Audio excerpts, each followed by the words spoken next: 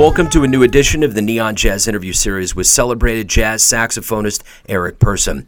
We talked to him from his home base during another variant COVID rage in America on January 12, 2022, and we talked about how he's been coping with the world now, his new 2022 CD, Blue Vision, and so much more. In 1982, he moved to New York City from St. Louis, Missouri, and quickly hooked up with legendary drummer Chico Hamilton. That lasted for 15 years, and he went all over the U.S., Europe, Japan, and South America. He also spent a lot of time with Dave Holland and so many others. Dig this story. Hey, thank you for taking a minute out for Neon Jazz today. I appreciate it. Oh, no problem. My pleasure. Man, I love Blue Vision. Wonderful album. And, you know, as this whole COVID thing undulates, I think there hasn't been a moment during this time where people have appreciated and needed new music in their lives. So talk to me a little bit about, first and foremost, the timing of this coming out. Yeah, well, I'm glad that you enjoyed the record. The time of the record is interesting because the initial tracks were recorded in the summer of 2018, but I went back to school, got my bachelor's degree. COVID hit. I was like, this didn't feel like the right time to release it. So let a couple of years into this roll by, and then I felt like it's the right time, you know. So what are you hoping the listener gets from this experience? I mean, I know how I felt when I listened to this, but overall, you know, what do you hope this project does for the listener? I think for me, I would like the listener to take away that, you know, the blues is an important element to the music, and it can always be transformed or interpreted in different ways by different performers. So that's where the name kind of comes from. It's a visionary look at the blues, you know, and connecting, two different generation of musicians being, you know, Houston and myself. You know, you're from St. Louis and you have roots there, and it's interesting because, you know, I don't know how many people realize this, but a lot of those early years at Kansas City when it was roaring, I mean, the blues was very pervasive in the sound that was happening then. Mm-hmm. Oh, most definitely. Yeah. Well, I was going to just add that, a lot of modern musicians, you know, in some kind of way many modern musicians, jazz musicians have kind of discarded the blues. I've never felt that, you know, that was part of the music that should have been left behind. And so, just looking back at some of my other records, I don't know that blues was emphasized as much as I like playing it. That was something I wanted to bring out on this record. And, you know, working alongside Houston, you know, he's always been about, hey, man, you know, let's do this record, but don't forget the blues, you know. So it was something he after hearing that quite a bit, I was just like, you know what, he has a point there. You know, it's like, that's the power element of the music, you know. That's the earthy, powerful element of the music that should never be left behind. Now everybody doesn't have to interpret the blues the same way, but it shouldn't be left behind. So before we depart this whole COVID notion here, you know, we've gone back and forth with all of this, and now we're back in the thick of a variant. What have you learned about yourself during this time of self-reflection that's going to make you stronger as we hopefully move forward and things open up in 2022? I would say that I've had to adapt, you know, when gigs were not there, I had to do other things, you know, to, keep the bills paid, you know, and, you know, I've been in New York, for, close to 40 years. This year would be my 40th year.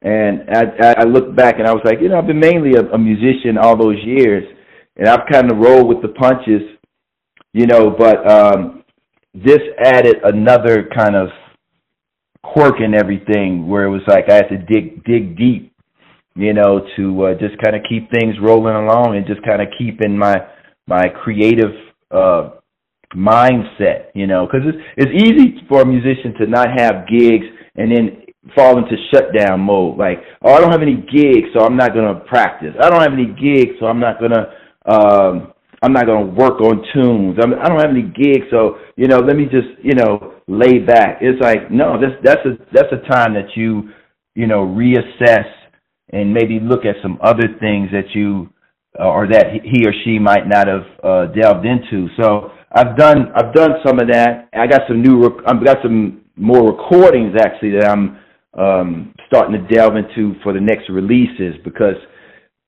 with this CD being delayed, there's other music that's been delayed. So, you know. So let's go back to St. Louis. Let's go back to the early years of your life. Talk to me a little bit about how jazz really sank into your bones and how that became your life.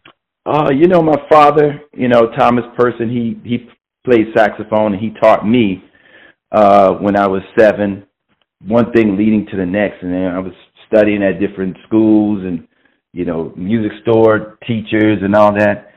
And when I actually got out to the Normandy School District, which is out in St. Louis County, in the grade school, the junior high, and the high school had all really strong music programs. You know, I was practicing at home and playing with the records and stuff. And so when it was like I joined the jazz band in 7th and 8th grade, I took my first solos then, and then when I got to high school, you know, Bob Bogus, he was the teacher there, and he was really into jazz, and I joined the jazz bands, and it was just exciting. It was an exciting time for me, you know, because I immersed myself in music like most of my day. You know, actually most of my day would start at like 6:30 in the morning, you know, doing the jazz band rehearsals or the marching band rehearsal. During school, I would have some, you know, band, you know, then, you know, away from school, I was in some funk bands, and I did duo with a guitar player and played at the Moose Lounge. And, you know, so I was just really kind of gearing up for something. And at some point, you know, I think it might have been after I got a scholarship to play it or to go to the Janie Aebersold jazz camp, that it lit me up where I was like, I want to go to New York. I think that's the next move for me. So it was kind of like a whirlwind number of years that led up to me going to New York for sure. So you get to New York, and speaking of whirlwind, a year later, you hook up with Chico Hamilton. That had to be a huge leap for you. Chico was a guy who found talent. You know, Eric Dolphy, you know, he started with him. Yeah, Chico was a discoverer of talent. You know, Eric Dolphy started with him, many others, Charles Lloyd. And so I felt honored to work with Chico. And it was a new kind of situation, you know, for me. You know, probably the first really serious musical band experience, you know, like going on the road and then ultimately recording with him. I know I did a 9-week European tour with him, you know, and so that was great. You know, it was a good start for me, you know, and I wanted to work with Chico off and on for about 15 years. Talk to me a little bit about the travel. You know, now that we've kind of been in this downturn, you know, you saw a lot of the world and recorded a lot of music. What has that been like for you? What's been the best part of traveling and being able to do what you love natively, which is music, but get to see the rest of the world? It's great to travel. I haven't traveled that much the last few years, but actually I'm kind of working on doing more gigs around the country and hopefully Europe, you know. I actually have a situation where I live is a pretty vital local scene, and also the New York scene. So I keep pretty busy for the most part.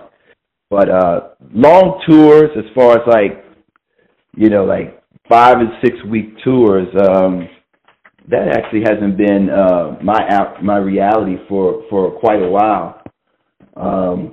But it would be nice for it to happen. Yeah, I actually like it when I can go out for like, you know, 3 or 4 days and come back home, recharge, go out for another couple of days, recharge.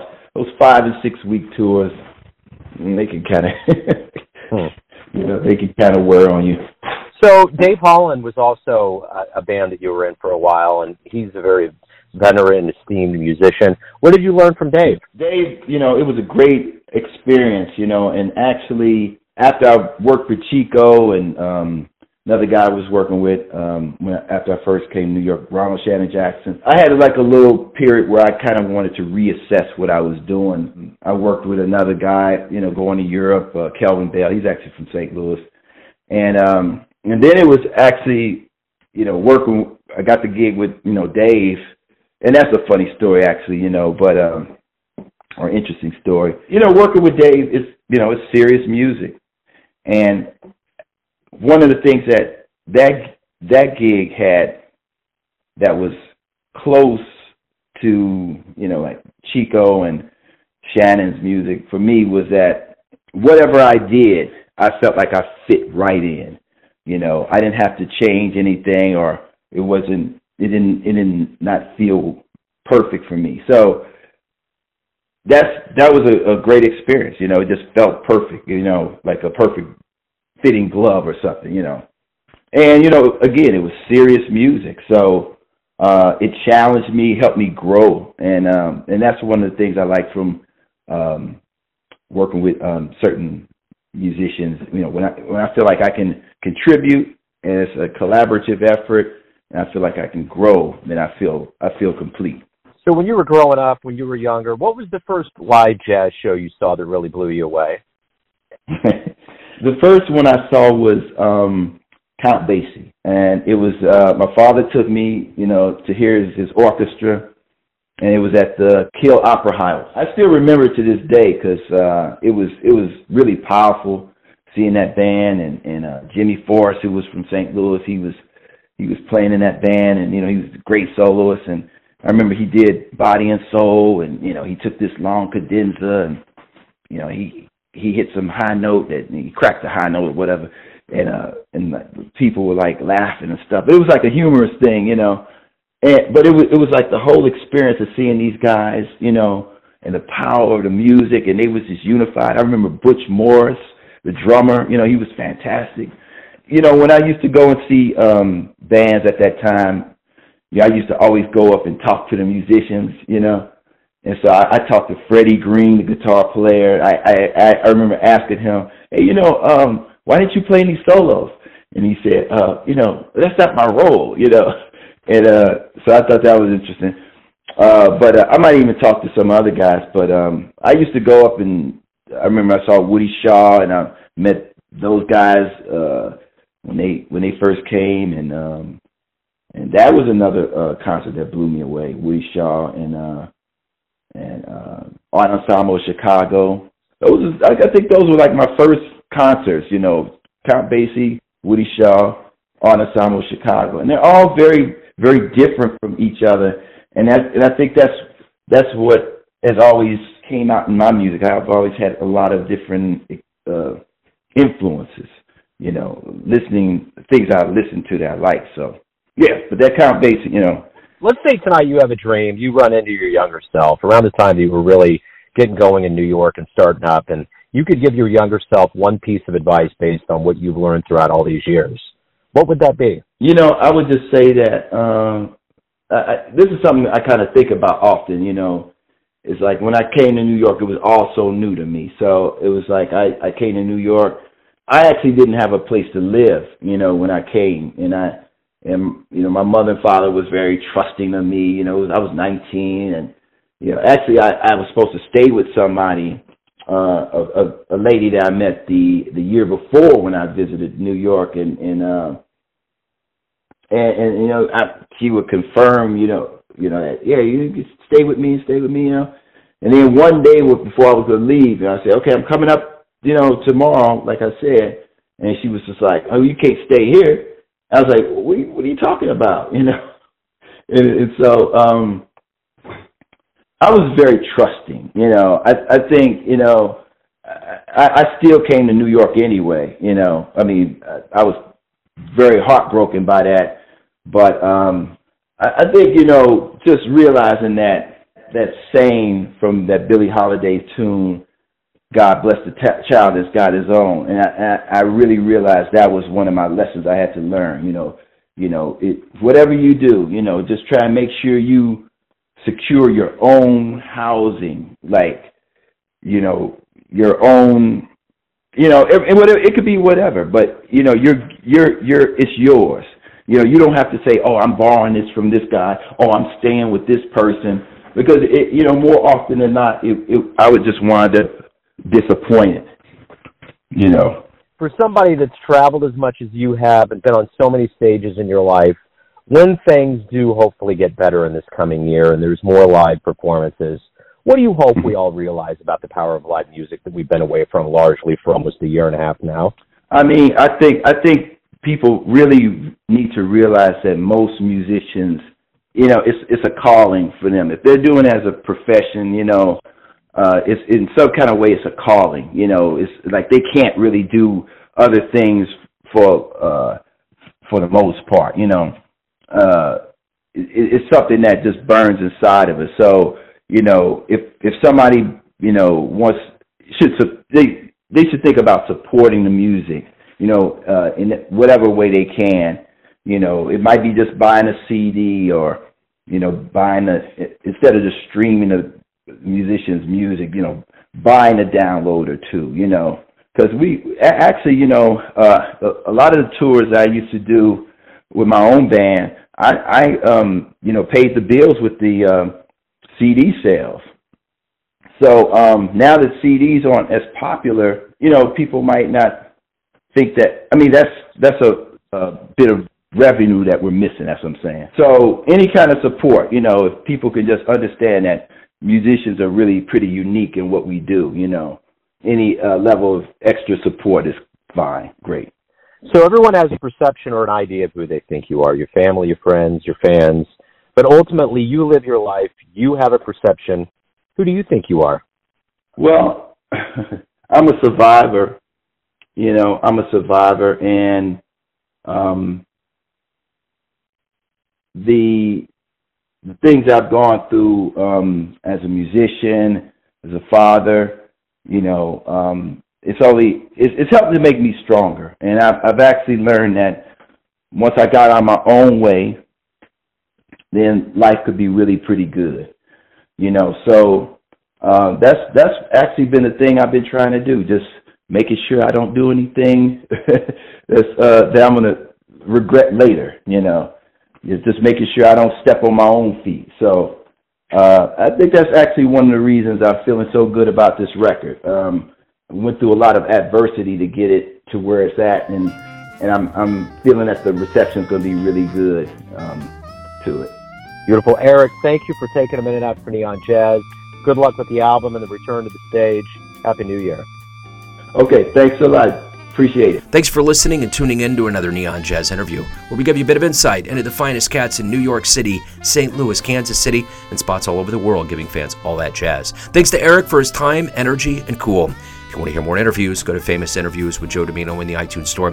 Visit Neon Jazz at youtube.com, and for everything Neon Jazz all the time, go to the neonjazz.blogspot.com. Until next time, enjoy the jazz, my friends.